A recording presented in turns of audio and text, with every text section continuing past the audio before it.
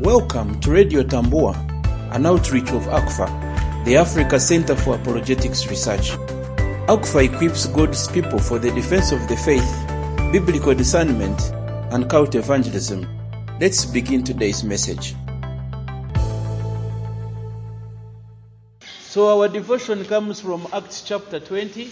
I am going to read from verses 17 to around verses 32, even though I will not be commenting on each and every verse. Now this is what the word of the Lord says. From my letters, Paul sent to Ephesus for the elders of the church. When they arrived, he said to them, "You know how I lived the whole time I was with you, from the first day I came into the province of Asia. I served the Lord with great humility and with tears, in the midst of severe testing by the plots of my Jewish opponents. You know that I have not hesitated to preach anything that would be helpful to you, but have taught you publicly and from house to house. I have declared to both Jews and Greeks that they must turn to God in repentance and have faith in the Lord Jesus. And now, compelled by the Spirit, I am going to Jerusalem, not knowing what will happen to me there. I only know that in every city the Holy Spirit warns me that prison and hardship are facing me. However, I consider my life worth nothing to me.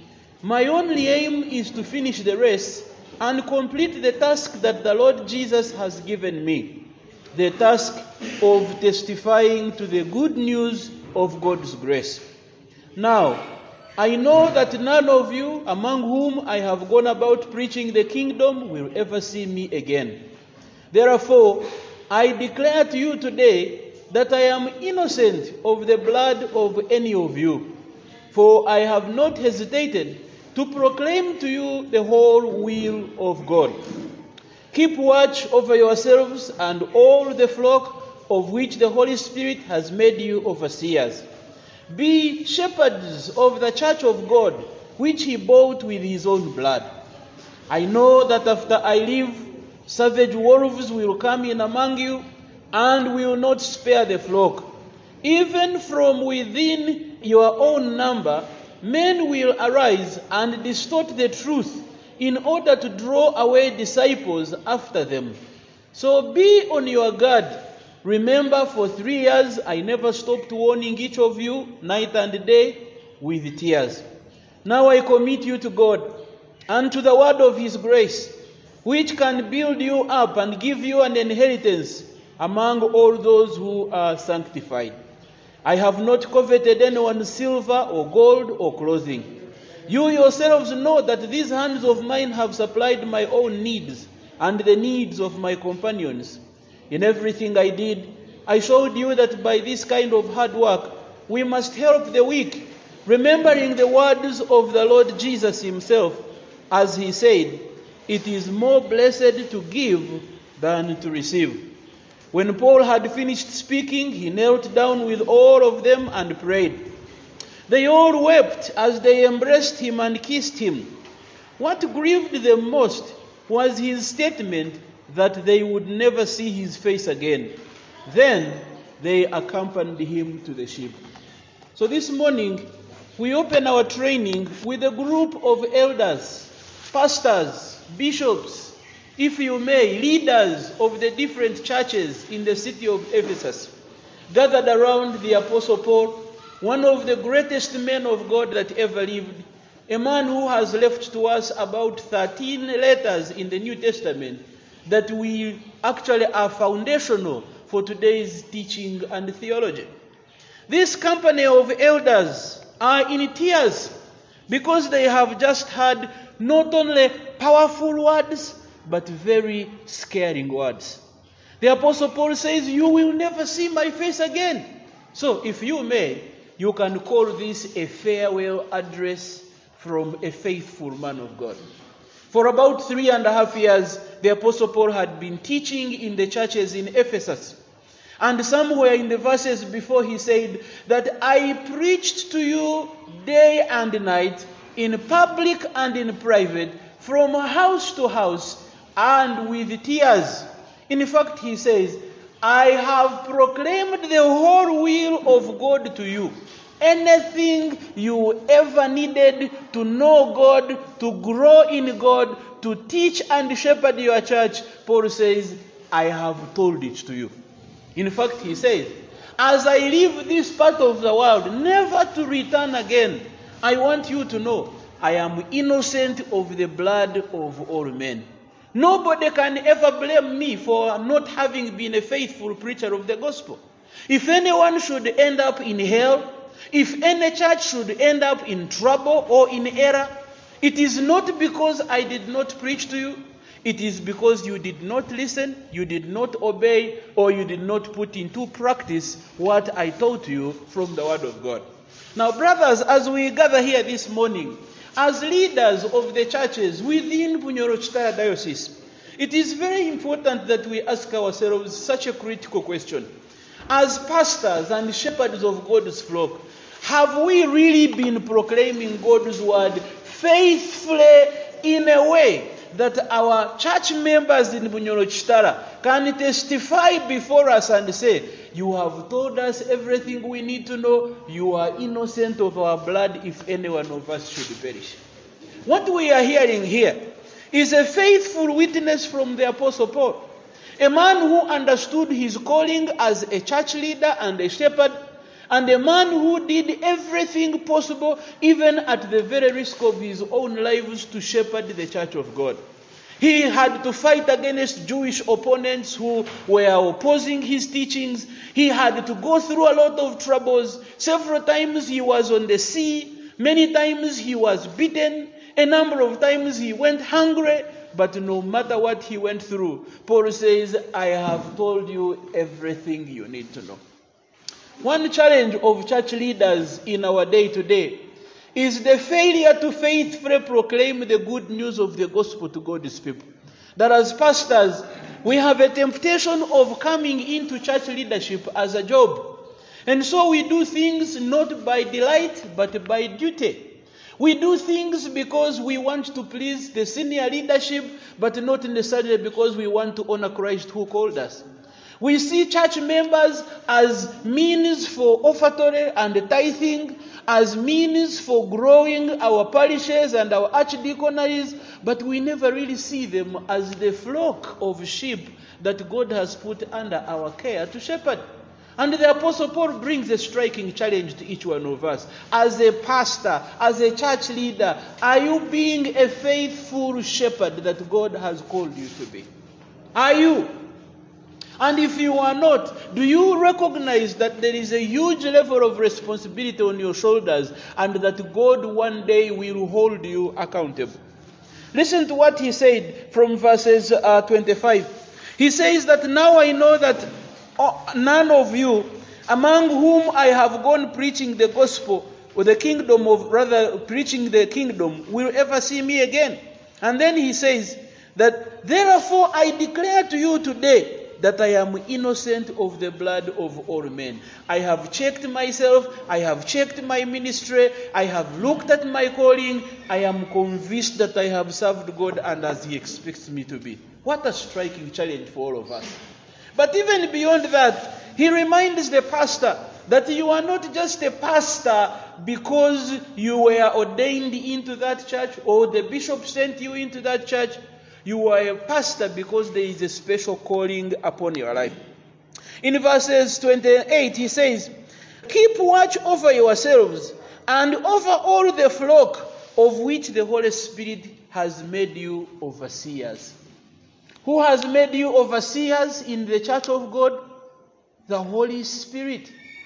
You are not a pastor because you went to theological school. You are not a pastor because the archdeacon appointed you and commissioned you to go and serve a certain parish. No. Much as those things are good, much as those things are human and ecclesiastical qualifications, but more importantly, your call has its source and its founding in the work of the Holy Spirit. It is the Holy Spirit who put His finger on you, who picked you out of the so many people that were in the church. and called you and said, I set you apart to become a shepherd of my people. Now, if every one of us understood that our calling comes directly from the Holy Spirit, how would this shape our ministry? How would this shape the way in which we serve the people that God has put under our care? If the Holy Spirit has given you a job, it means that He is going to hold you accountable. When you stand before Him on that day, and He asks you how you did your ministry and your service to the people of Nyorochitara Diocese, will you, like the Apostle Paul, say, I have proclaimed the whole will of God and I am innocent of the blood of all men? Is it possible that you will be found when you have missed the mark? Is it possible that you might find that your motivations for being a pastor and serving in the gospel ministry were actually wrongly placed? Now is the time for you to evaluate, why am I really in pastoral ministry? Am I here because I wanted a job? Am I here because I was the most theologically educated, so the archdeacon picked me? Am I here because I just love to be seen by people as I stand on the pulpit and put on my nice collar? Or am I in church ministry because I recognize that the Holy Spirit has called me? When pastors understand who their supervisor is, who their supreme boss is, and that this is the Holy Spirit, the third person of the Trinity, their ministry changes never to be the same again. They begin to serve with faithfulness. They begin to serve with fear of what the Holy Spirit is thinking about them. They begin to examine their own personal lives to make sure that they are right with God. And that is why the Apostle Paul began by saying, keep watch over yourselves and then over all the flock of God. It begins with you. As a pastor, if you are not watching over your own spiritual life, if you yourself are not growing in God's truth and His grace, how can you lead people to a place where you have never been? If you as a pastor do not have a relationship with Jesus, how are you going to lead people into a relationship with Jesus? The Apostle Paul says that effective, powerful church ministry begins with the minister. If the pastor is not okay, the church behind him cannot be okay. And that's why we invited you here today. Because you are the watchmen of God's church and His flock. You are the gatekeepers. You can open for whoever you want. You can close for whoever you want. You can open for good, faithful preachers to come and feed your flock, or you can open for wrong, false teachers to come and destroy God's people. And that's why Paul says it begins with you. Keep watch over yourselves. As a pastor, are you being faithful in your own relationship with Christ? Are you growing in God's word? Are you growing in God's grace? And if you can give ticks to all those, then you can now say, I am in position to watch over God's people that He has put under my care. But I also want you to see another important reason why your ministry among God's people is extremely important. Paul, first of all, tells us that it is important because the Holy Spirit has called you and you will give Him an accountability someday. But number two, he says, be shepherds of the church of God, which He bought with His own blood. Paul says that the church belongs to God. It's not yours. This archdeaconry, as much as it is under Nyorochitara Diocese, it's not for the bishop. Ultimately, it is for God. The church is God's people gathered together in faithful witness of His name. And Paul, having said that the church belongs to God, he also reminds the elders of the churches in Ephesus how valuable this church is. Notice what he says, that the church of God, which He has purchased by His own blood. Now, of course, by Luke using this word, he is not saying that God is the one who died. He's talking about Jesus. Jesus, the second person of the Trinity. Jesus, who is God Himself, is the one who died, and by His precious blood has purchased everybody who has become part of the church of God. Now, if God thought that the church was so important, that he was willing to shed the blood of his own precious blood to save it, how much more should you as a pastor consider the church as important? You remember those famous words we read in John chapter 3 verse 16? For God so loved the world that he what? He gave his only begotten Son.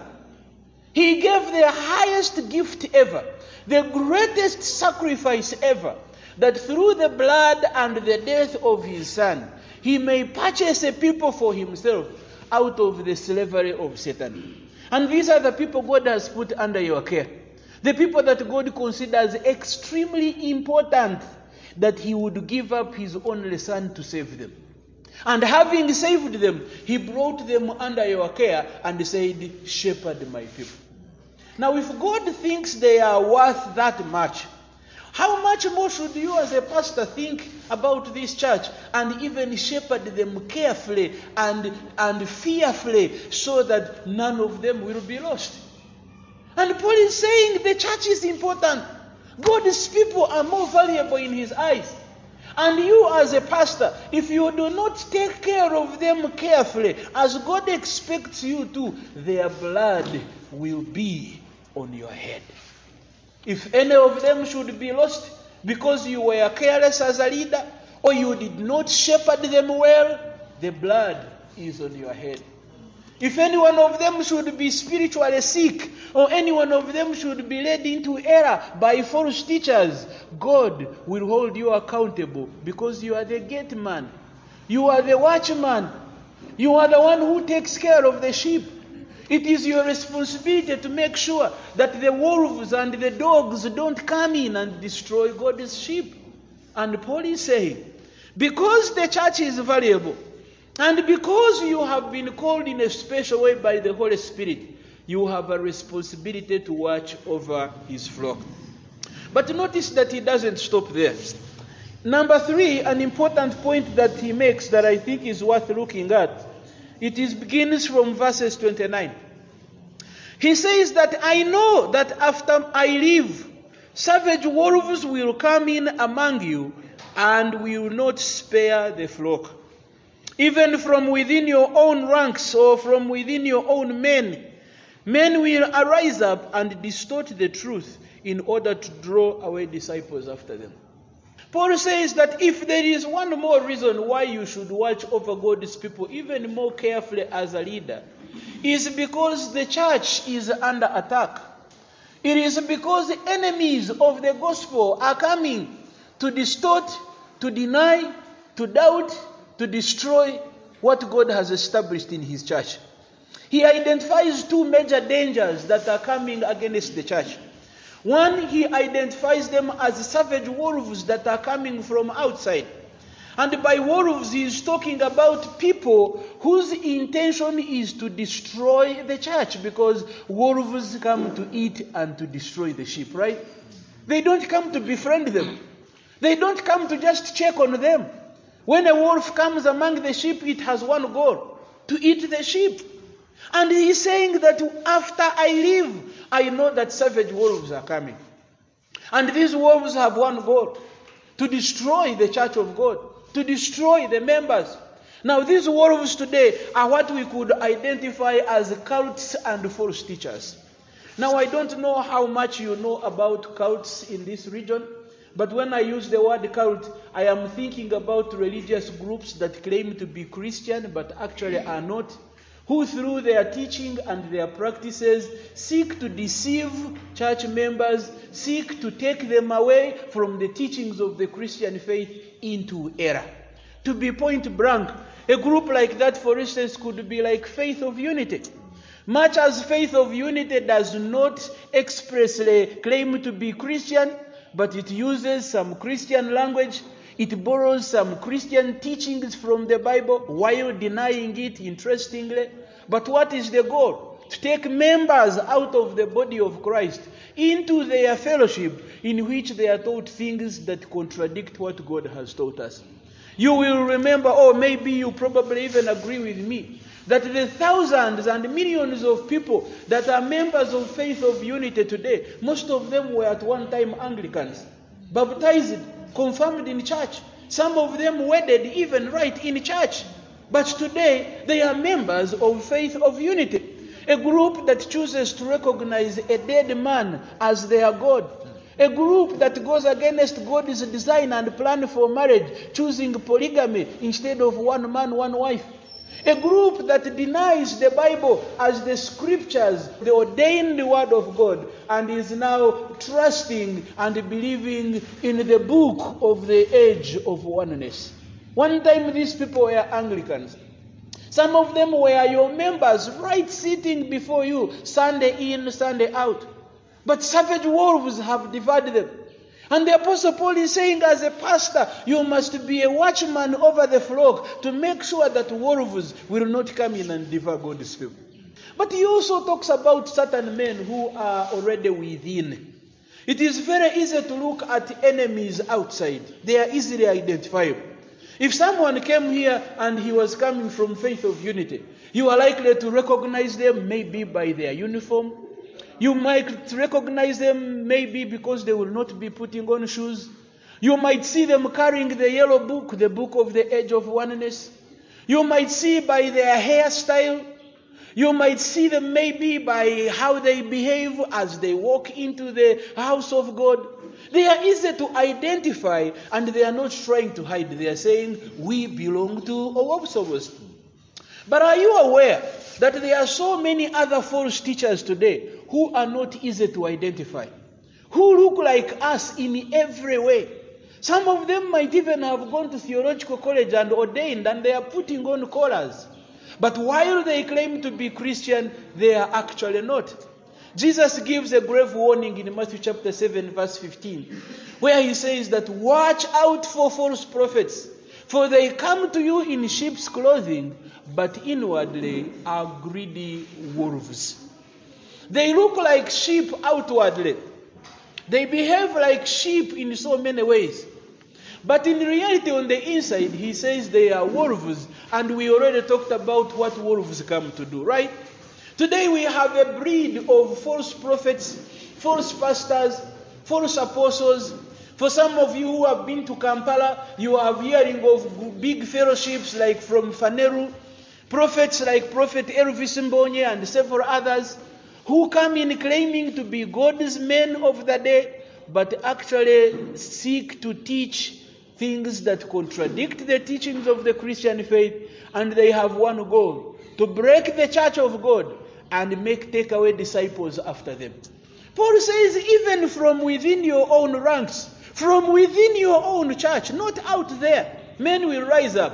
What do? They distort the truth. They may not even deny it, by the way. No cultist is going to come here and say, you know what, Reverend, me, I don't believe Jesus rose from the dead, but I guess I am okay. No.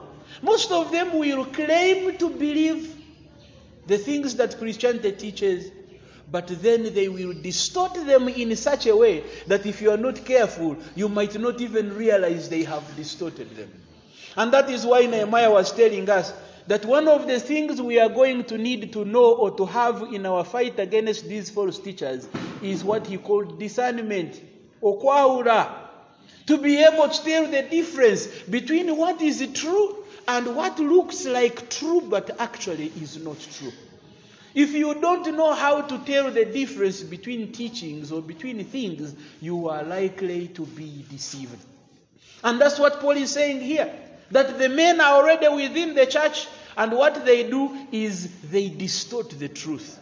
They lift it up with one hand, destroy it with the other, and what you end up with is not the word of God.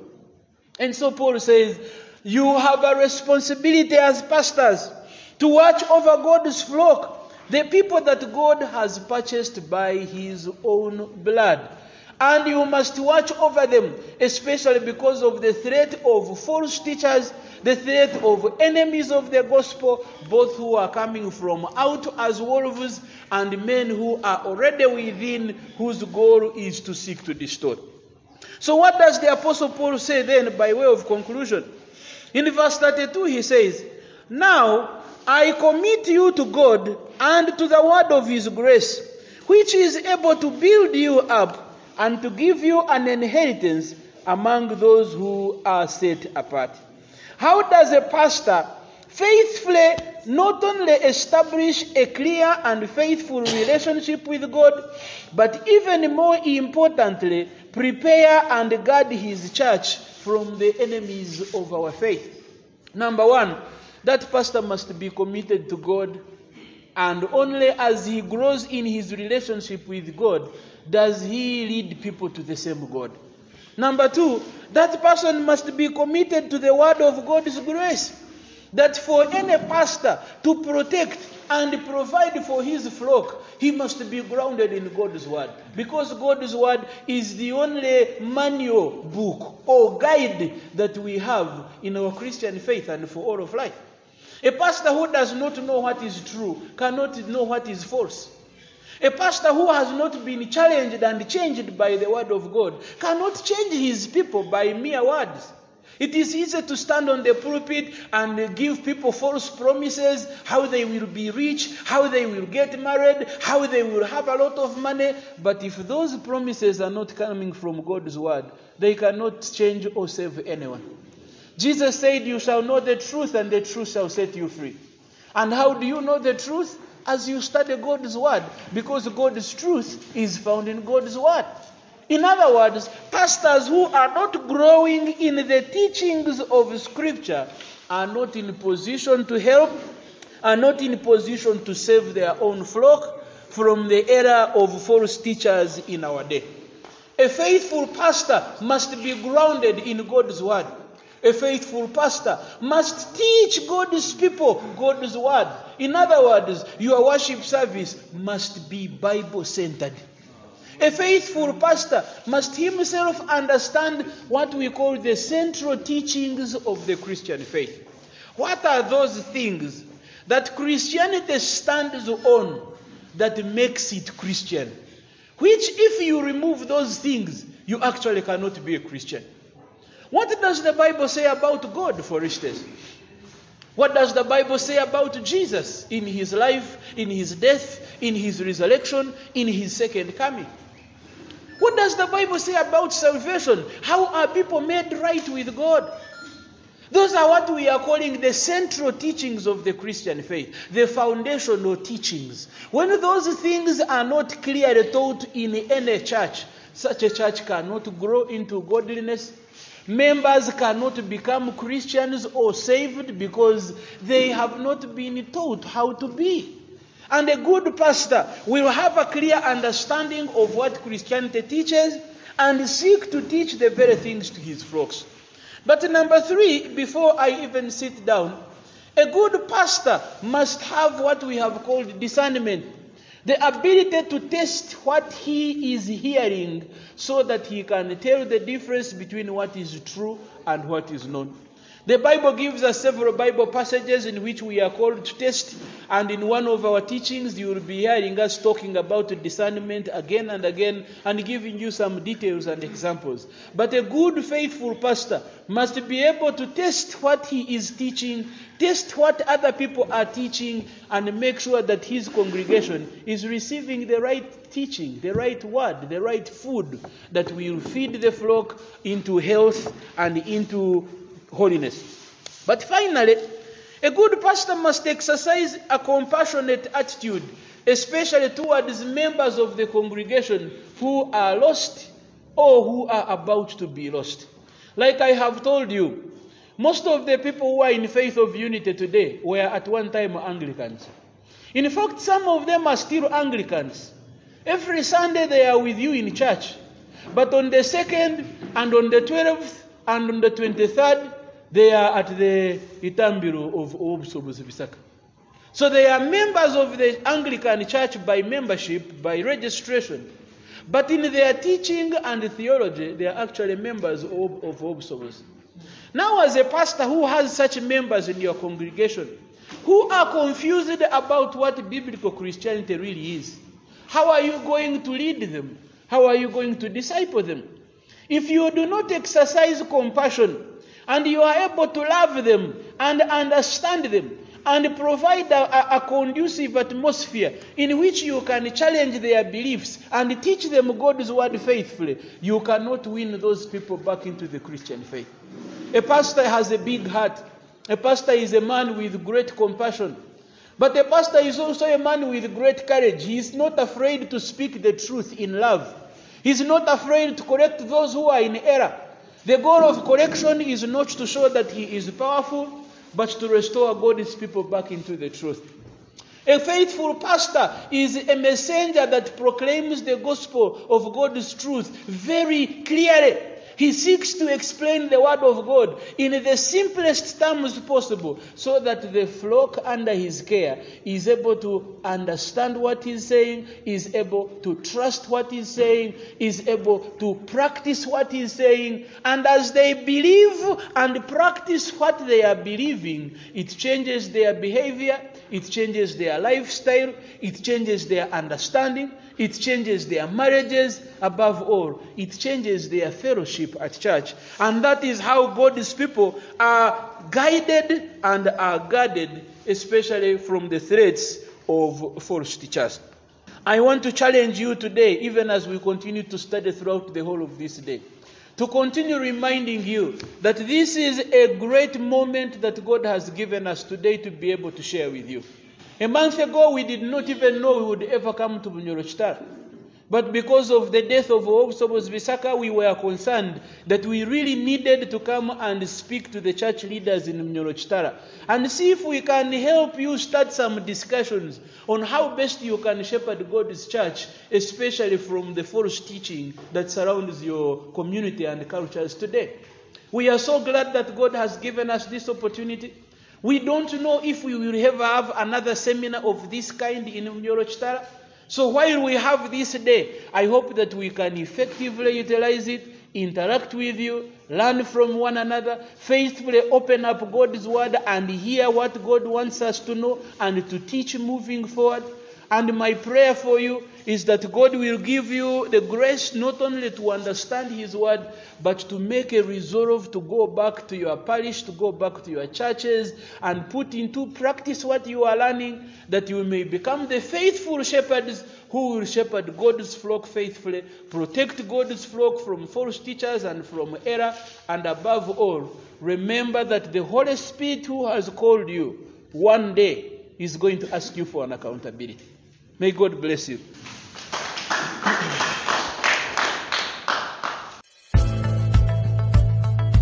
To learn more about the Africa Center for Apologetics Research, visit us at africanapologetics.org.